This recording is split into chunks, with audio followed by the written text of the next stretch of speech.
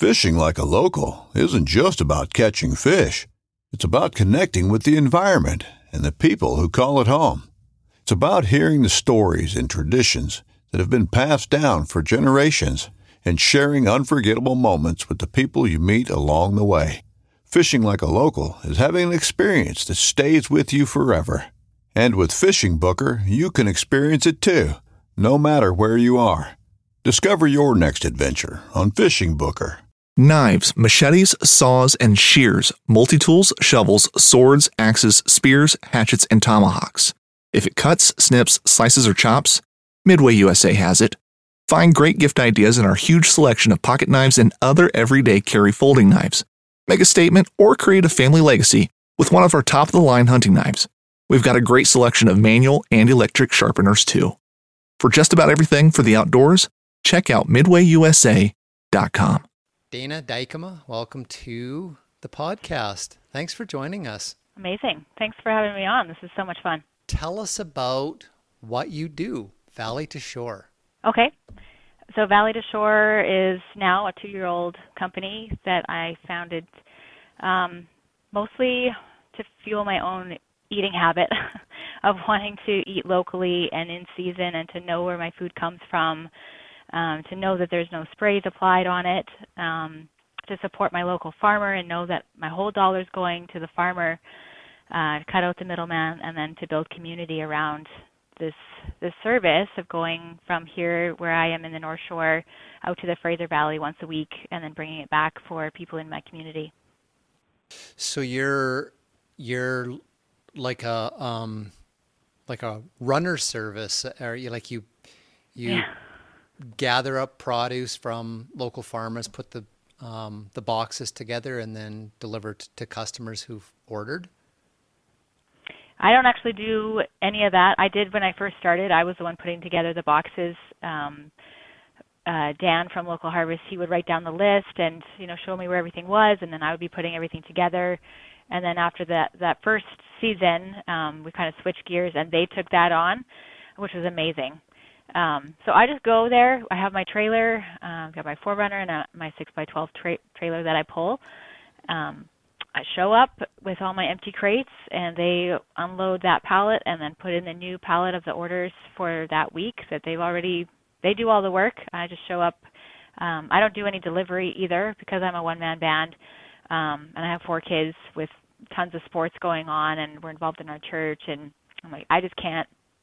Right now, I just don't have enough time to deliver. So people meet me on the roadside at a meeting spot, and I just pass off their goods to them. And then if they can't make the meeting time slot that I've got, about an hour and a half that people meet me, then they do come to my house for pickup. But I don't do any food handling or anything. It's just I pick up and I give it to them, and then they're on their way. And then for people who order a harvest box from Local Harvest, I provide recipe ideas the following day because I don't know what's going to be in the harvest box myself. So then I can take a look at things and then provide them with some recipes to help them get cooking. So a lot of the ingredients are new to people, or there's just a lot of food as well. So I want to break it down for them so they utilize everything and they feel like they're getting the good value out of it, and trying new recipes, getting themselves back in the kitchen, cooking from scratch, and enjoying the meal that they created out of this food. Well, that's exciting. Do people is the harvest box kind of like, oh, look what I got this week, or do you don't go in ahead? I wouldn't go in a couple of days before and say I need some cabbage and some potatoes and custom order. It's like a harvest box is. Yeah, so it is a community supported agriculture, the CSA box. Except I run it on demand. Often farms will run a CSA program through the growing season. Usually it's like May till August or so, whereas people would buy a share of that whole harvest, and then they would get part of that harvest throughout that season, and then they would pay for the whole thing, usually up front, or maybe there'd be like 2 payments throughout the season. But I just do it on demand, so people order as they want. And like I said, I don't know what's in the boxes, but it's whatever's ready at the farm, whatever's in season, whatever's ready to be harvested. And so then I just make it work. And the farm is an hour and a half from my house, so it's not like I can just hop over there and go check things out. It's a bit of a haul to go over there. So yeah, I trust them. And there's been some boxes that have been super successful and really well rounded, and some boxes I'm like, okay, the week before last, there's a lot in there that I don't normally buy myself, or like that I'm not as comfortable with, like radicchio. There was turnips, and I forget. There was like a lot of bitter items in there, so that stretched me as a cook. But it's good. You know, you just go on Pinterest is amazing. It's a great resource, and you just get inspired by all these amazing sounding dishes. You're like, okay, I've got this and this, and now I told the guy who puts them together. He's the son of Dan and Helen, who own Local Harvest. I was like, if you can just sort of put the boxes together with like a core group of ingredients, like your onions and garlic and carrots and celery, like core ingredients that people can sort of work around, and then add your surprises. Add the like what right now there's lots of squash in season. There's going to be lots of cabbage coming up. What else? There's going to be rutabagas. Carrots are always there at this time, and they actually get so much sweeter once we hit the first frost, which we haven't had that yet. Celery, things like that. So, and there's usually a couple of herbs and then a fruit in there. And at this time of year, it's apples. Apples every week. But everybody loves apples, and there's so much you can do with apples, so that's all good. That is a neat concept of like getting back into like the rhythm of the different crops. You know, because I think in the grocery stores, because stuff is coming from all over the world, we just take it for granted that, you know, like strawberries are always in season and pineapples are always in season, you know, or whatever. You know, I think if you're savvy in the grocery store, you kind of know, like, okay, these strawberries were harvested like last summer, and they're just kind of been hanging on in storage until the new ones this year. You know, I think most people can kind of tell when the flavor, you know, drops off, or the texture of them, or you know, or something. But I think it's a really neat skill, I think, to get back into these pulses of things being ready through the growing season, and that your diet and your way of cooking revolves around that, as opposed to just I want a passion fruit tonight, or, you know, or whatever. And it's like, well, it came from New Zealand or whatever. It just seems old fashioned, down to earth. Yeah, that's normal. That's normal. The normal way to eat is to eat what's in your local region, in your local microbiome, and then you get those same nutrients from the food, like from your own region. This whole thing started with garlic for me, because I just noticed one day, like, why is all the garlic from China in North Van here?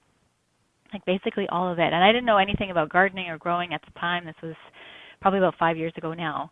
I'm like, I'm pretty sure garlic is like easy to grow, and I'm sure that out in the Fraser Valley down there, there's lots of farmers that grow this stuff. Like, why is it all from China? And I still don't have the answer to that question, but that's where I started. And I started to source local garlic, and then sold it in my garden groups. So I found a grower in Kamloops, and for 2 summers I would buy her garlic at her price, and then I would just upcharge a bit so that I made some money, and everybody's happy. Everybody gets local garlic. But that's really where it started. And just looking at the nations are represented in my Save on Foods grocery aisle, and it just shouldn't be.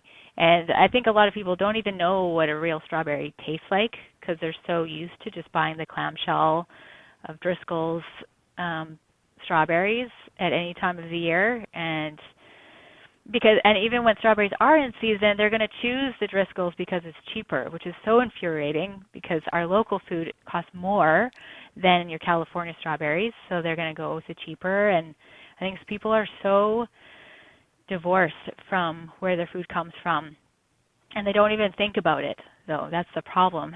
Another thing. Yeah, so exactly. A whole process of like awakening. They don't think about all those other things Oh, totally. Yeah, it is. And I think once this door is broken down with your food, it's like your world changes, right? And Mm-hmm. you start bringing into those other factors like fuels, like shipping costs and Yep. gas costs and stuff. When things are coming from the other side of the world, Mm-hmm. there's an immense amount of energy has taken to get it here.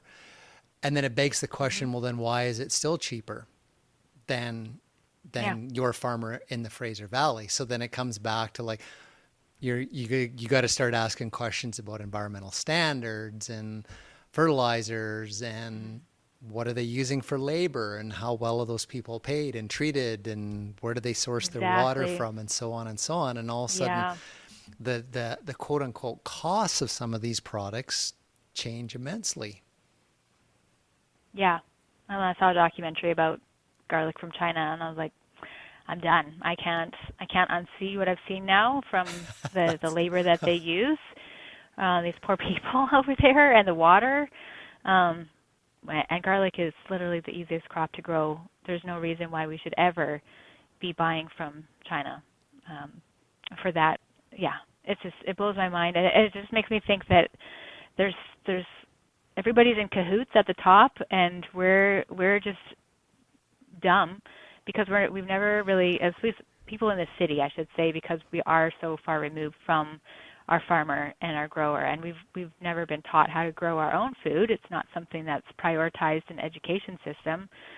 So, and kids think food comes from the grocery store. I have a 14-year-old daughter, and her friend asked her, like, well, I wonder where whipped cream, like real whipped cream, comes from.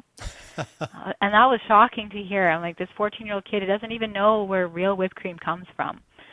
So Well, it's pretty scary how like it's not getting better well, in the let's city at show you. least. See the handle on that wooden bucket? You sit there for 45 minutes and turn it. No, you'll Oh never yeah, no, forget. it's hard work, and like that's the other thing, right? We're busy people now. We like I myself have like my evenings are full of taxi driving from baseball fields, football fields, and all these different things for my kids. So it takes time to make a meal. Sometimes if you want to make lasagna, that takes time to brown your meat and roast your vegetables and all of those things. So yeah, good food takes time, but for me now, like there's no going back because the flavor is so much better, the nutrient density is so much greater, and just the satisfaction of knowing who's represented on my plate, that I actually know these people. Yeah. Yeah. Interesting. I we'll make the transition here in the food groups. Hmm. So I knew a fella, he was a farmer as well, lived down the road from me, and he also had a second job to make Hmm. ends meet. And he was Yep. actually a federal government meat inspector at the U.S. Canada border crossing, not far from Cranbrook, where I live, called the Kingsgate border crossing. That's where all the cattle out of Alberta go through there. So there's a federal government inspection Okay. station there. So he was telling me, I was at his farm one time, and he was telling me that the beef that's shipped in from like Argentina, New Zealand, and stuff, Mm. it's the animals are slaughtered, then it's frozen, and it goes like basically like the quarters and sides and stuff go onto a ship, and Hmm. then that ship sails across the ocean to North America. So he said once that ship gets in on like the meat gets onto the ship, all Hmm.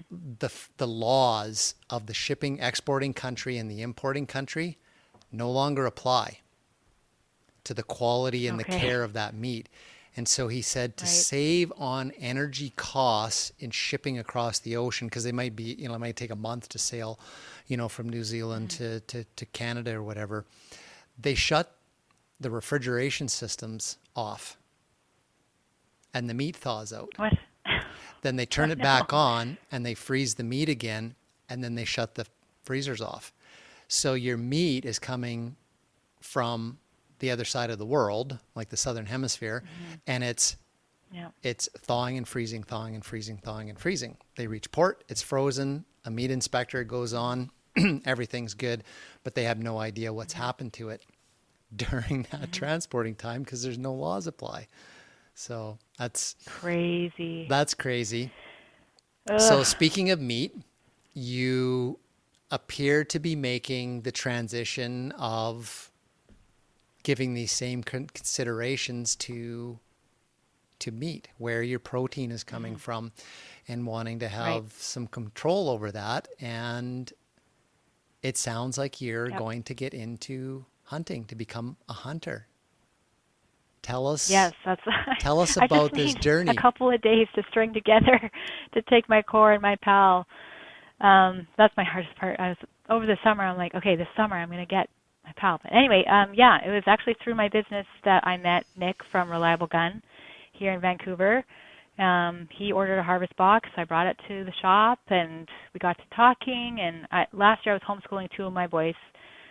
This year I'm just homeschooling my youngest one. But anyway, we got to talking about hunting, and my husband had just got his hunting license.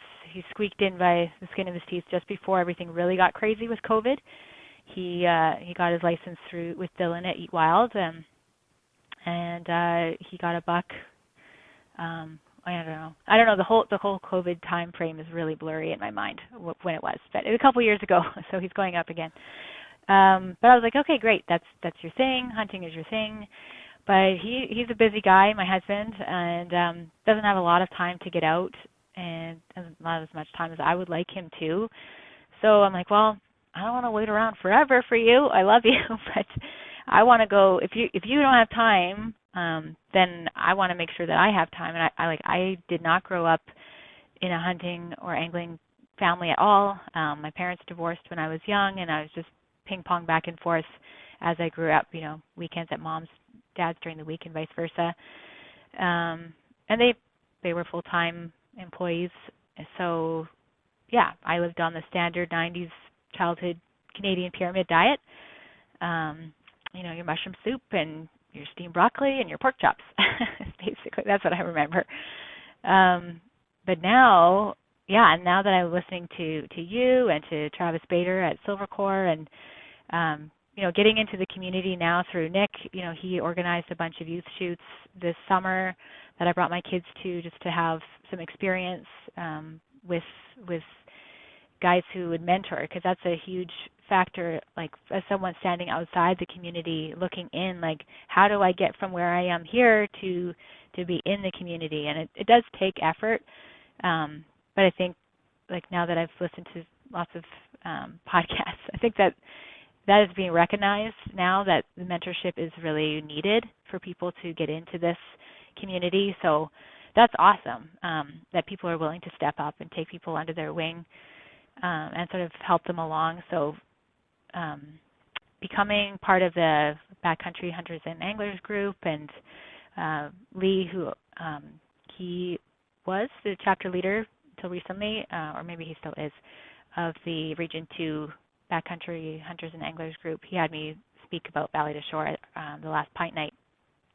But yeah, just meeting people and making connections, and just learning through. Like, I can't go take my core right now just because of my time constraints, but learning through content that you're putting out, doing my best when I can to get out there. Like, I took my son fishing a couple times this fall for pinks, and Jeb and I, my husband, we went out. It was like our date. I was like, this is the best date ever, to get up at 4 a.m. and go up to Squamish and get our little inflatable in the water. And we each caught a pink that morning. It was just so much fun. I actually worked at a fishing lodge when I was 18 after high school. I worked up at Rivers Inlet for a summer, and that was good fun. So now it's sort of like, now it's coming back. Now that I got married when I was 19, started having babies at 21 till I was 27, and then I was just in it until recently. It's like, now, like, the clouds are parting a bit. I'm like, oh, okay, there's a whole world out there that's not just diapers and little kids. So yeah, now wanting to get to know where my food comes from. And I think I think hunting is just fascinating, and all of the layers of conservation that are woven in there as well. People just don't realize. I think the narrative against hunters has done a huge disservice to the industry and to the community. That a bunch of white guys in flannel are just shooting up everything they see up in the bush, but that's not what it's like at all. So I just really, I want to be part of this community. I want to have a hand in getting my own meat.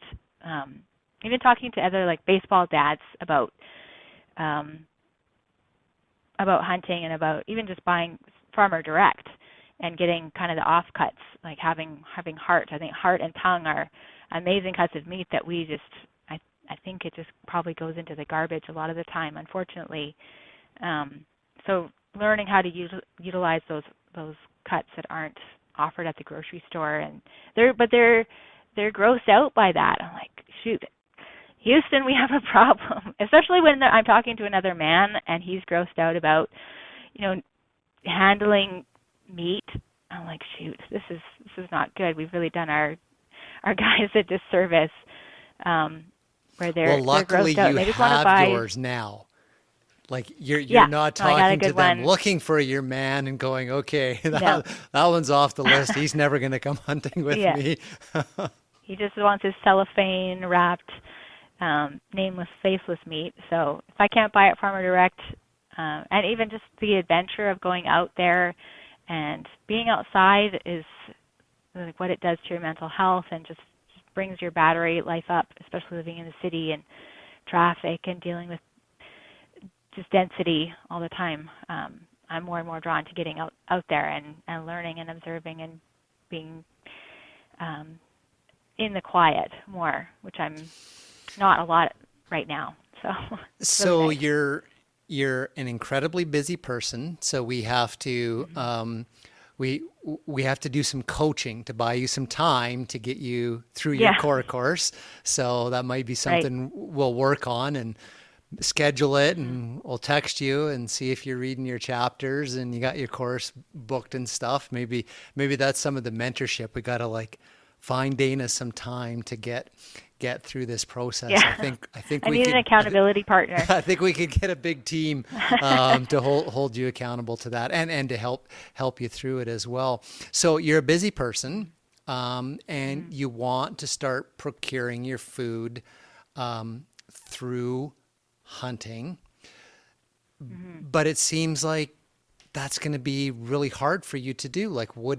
It seems like folks listening, well, wouldn't it be easier just to, pick up some lamb or some chicken or whatever, because you have this busy life being a mom. What is it?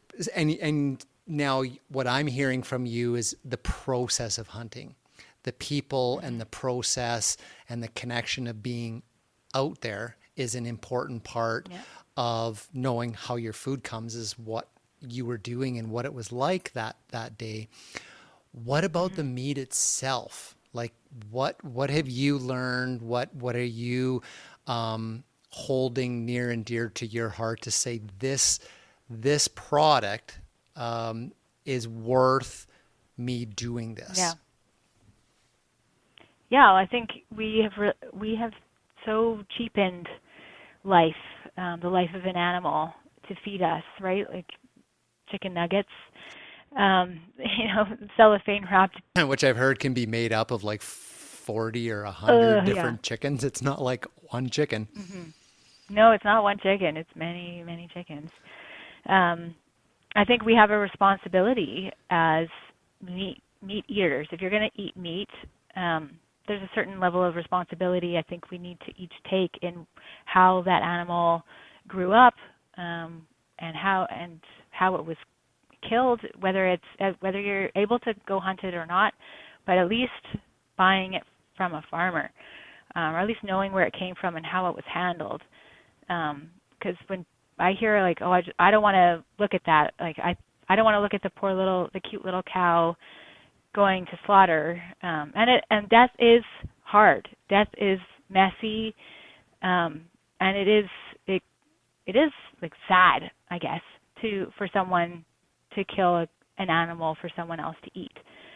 But that's life. there's life and death all around us, and as a meat eater, I wanted the responsibility to know that that animal lived out its days, whether it's a cow, like living out on the open fields until he had one bad day, but otherwise was doing all the cow things, normal cow things. And if I'm going to go get a deer one day, hopefully, it was out there in the wild living its best life until it met me. And, and then harvesting the animal and putting in that effort, because I think that just is more and more, I believe that it's just the responsible thing to do. And it's a process for sure. Like I recently butchered a chicken, and so to kill an animal, like I wanted to really take it all in. It's not a light thing to kill an animal to eat for food. And I wanted to like feel all the feels, and it was like even just a chicken, but it was like an adrenaline rush because I've only ever killed a fish or crab before. But this thing was looking me in the eye a second ago, and now I'm holding its feet as it bleeds out. But just knowing that I'm going to be responsible and utilizing all of this animal now. I'm not just going to take the best cuts and then throw the rest away. But it's really interesting how we can utilize so much of this animal. And I haven't found a good kidney recipe yet, though. I haven't got that far. I've got some kidney and liver in my freezer. Every time I look at it, I'm like, I just don't know how to make this taste good. But I'll keep trying. But I got there with the heart and the tongue.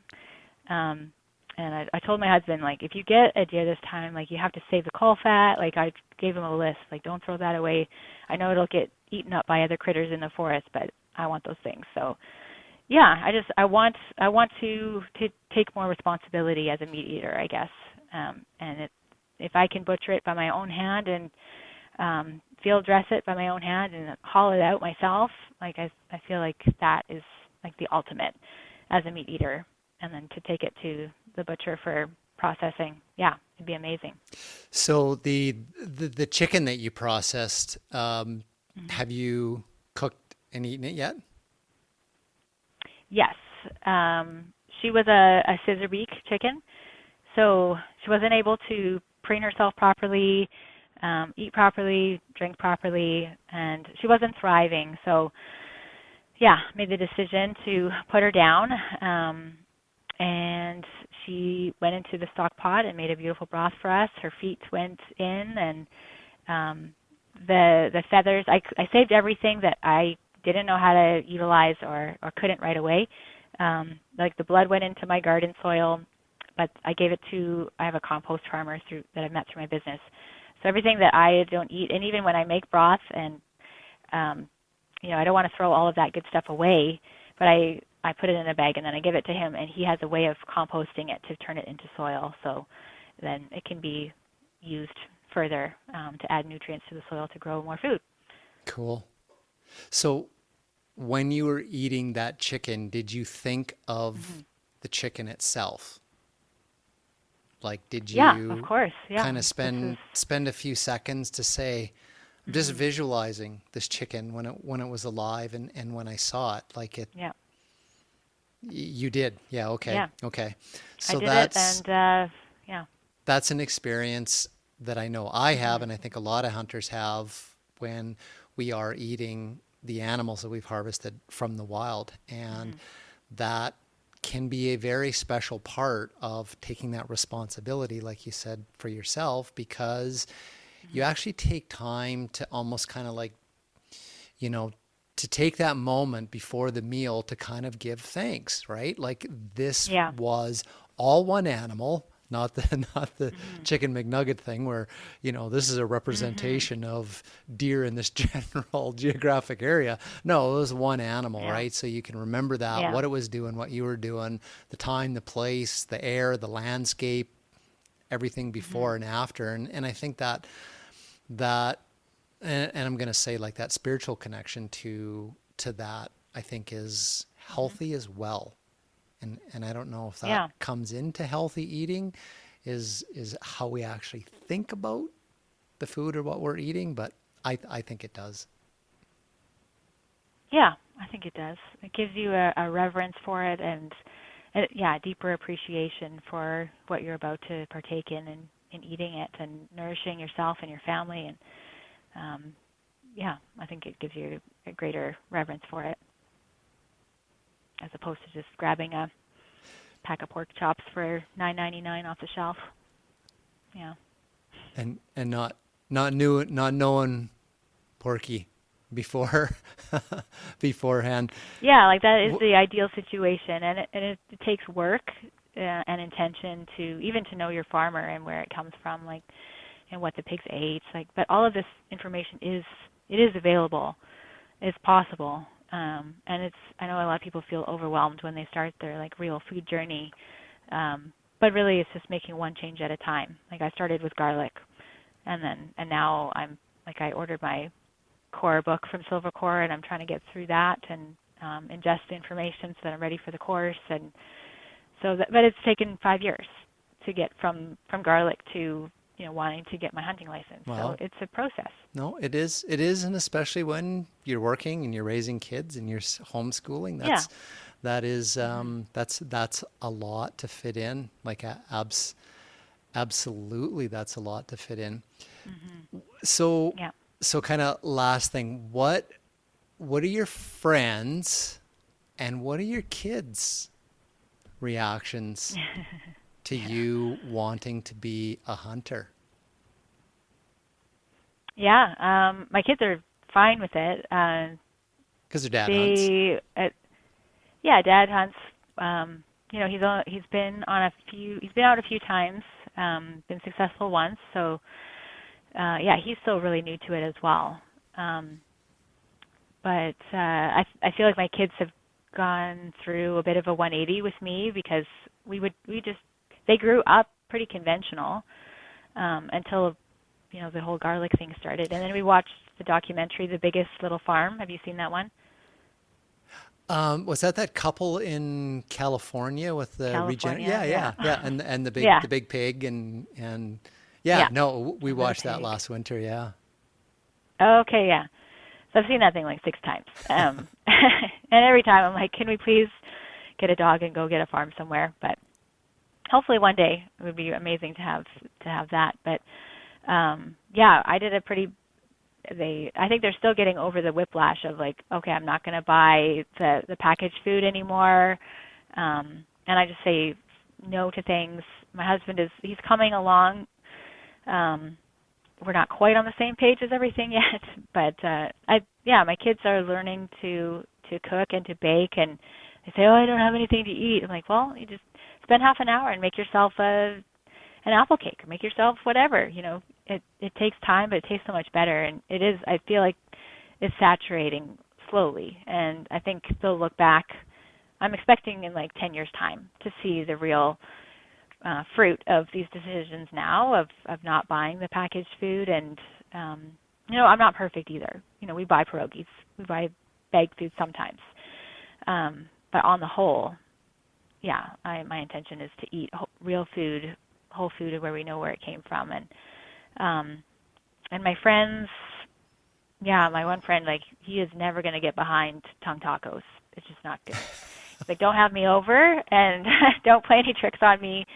I think they're kind of like, okay, that's nice for you, and but they're watching, and some of them order my harvest boxes, and they're getting on board, and some of them just think it's kind of weird, but that's okay. If I one day when I'm hopefully successful at a hunt, I will share, and we can enjoy that together too. So I'm looking forward to that. I think so. I think a lot more people are curious than actually opposed or put off. And so when they get a chance to see and observe, I think you're probably going to find, you're going to have an influence on a few people for sure, which is super cool. Years ago, I read a study.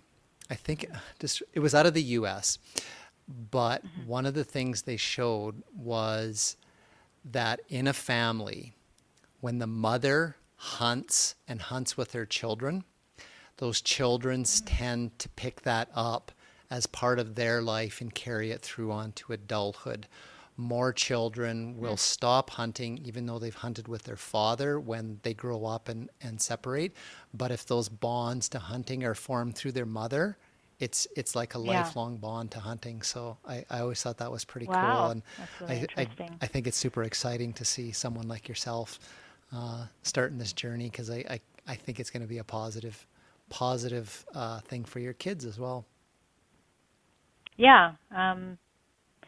So looking forward to everything being done. Like my youngest son especially, he's super into the outdoors, and we were out just looking for stuff for a diorama he had to do for his homeschool project, and he started noticing all the mushrooms around, and then asked me to upload some apps. So then he ran around the forest like just identifying mushrooms, and he's really into it. And I took him to the Thompson River this fall to do some fishing. That was really fun. But I just had a question yesterday from a friend who asked me if hunting is worth it, and like why I think it's worth it.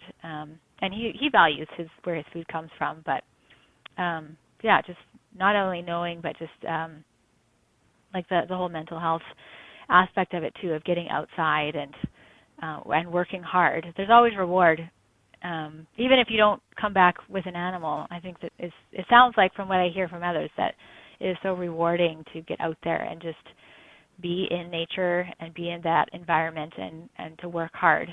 And you always feel like you've been successful in some degree in learning, even if you aren't successful at actually getting an animal on the hunt. So yeah, we'll see. But when my husband got his first buck, he made most of it into pepperoni and was able to share it and tell the story of how he got it and everything. So that was really cool. I'm looking forward to doing that too one day. Oh, it's exciting. Look forward to following your journey doing this. Where can folks, if they are located in your neck of the woods in the lower mainland of Vancouver, where can they find you and your business? Yeah, well, I've got the two Instagrams running. My personal one, where I share a lot more about hunting and fishing and stuff. Just my Dana Dykema, at Dana Dykema on Instagram. And then I have all my chicken stuff there, because I have 4 hens in the backyard, and I get right on averaging 3 eggs a day, so that's pretty fun. I never thought I'd be a chicken it'er in the city, but here we are. We're doing it, and it's pretty fun. They're always very excited to see me come down the stairs. So it'd be great to have a milk cow one day. So Dana Dykema on Instagram with all of that sort of stuff, and then for all the vegetables. And I do buy meat from a rancher up in Boston Bar as well. So I do talk about meat and stuff on my Valley to Shore. So that's at Valley to Shore on Instagram and Facebook. And I'm always on. My husband's like, you spend too much time on the social media, but that's how you connect with people, and that's how we connected. So yes, it can go over the top, but it's been a fantastic tool for me to connect with like-minded people and to make friends and learn lots of amazing things. So I like it. Very cool. Very inspirational. Thanks for taking the time to come on and share your story with folks. I think one of the cool things about this podcast is people are going to hear this and realize, the similarities, see the similarities in the stories, the interests, be inspired. And that's what this is about. And that those stories connect us all in this bigger hunting community.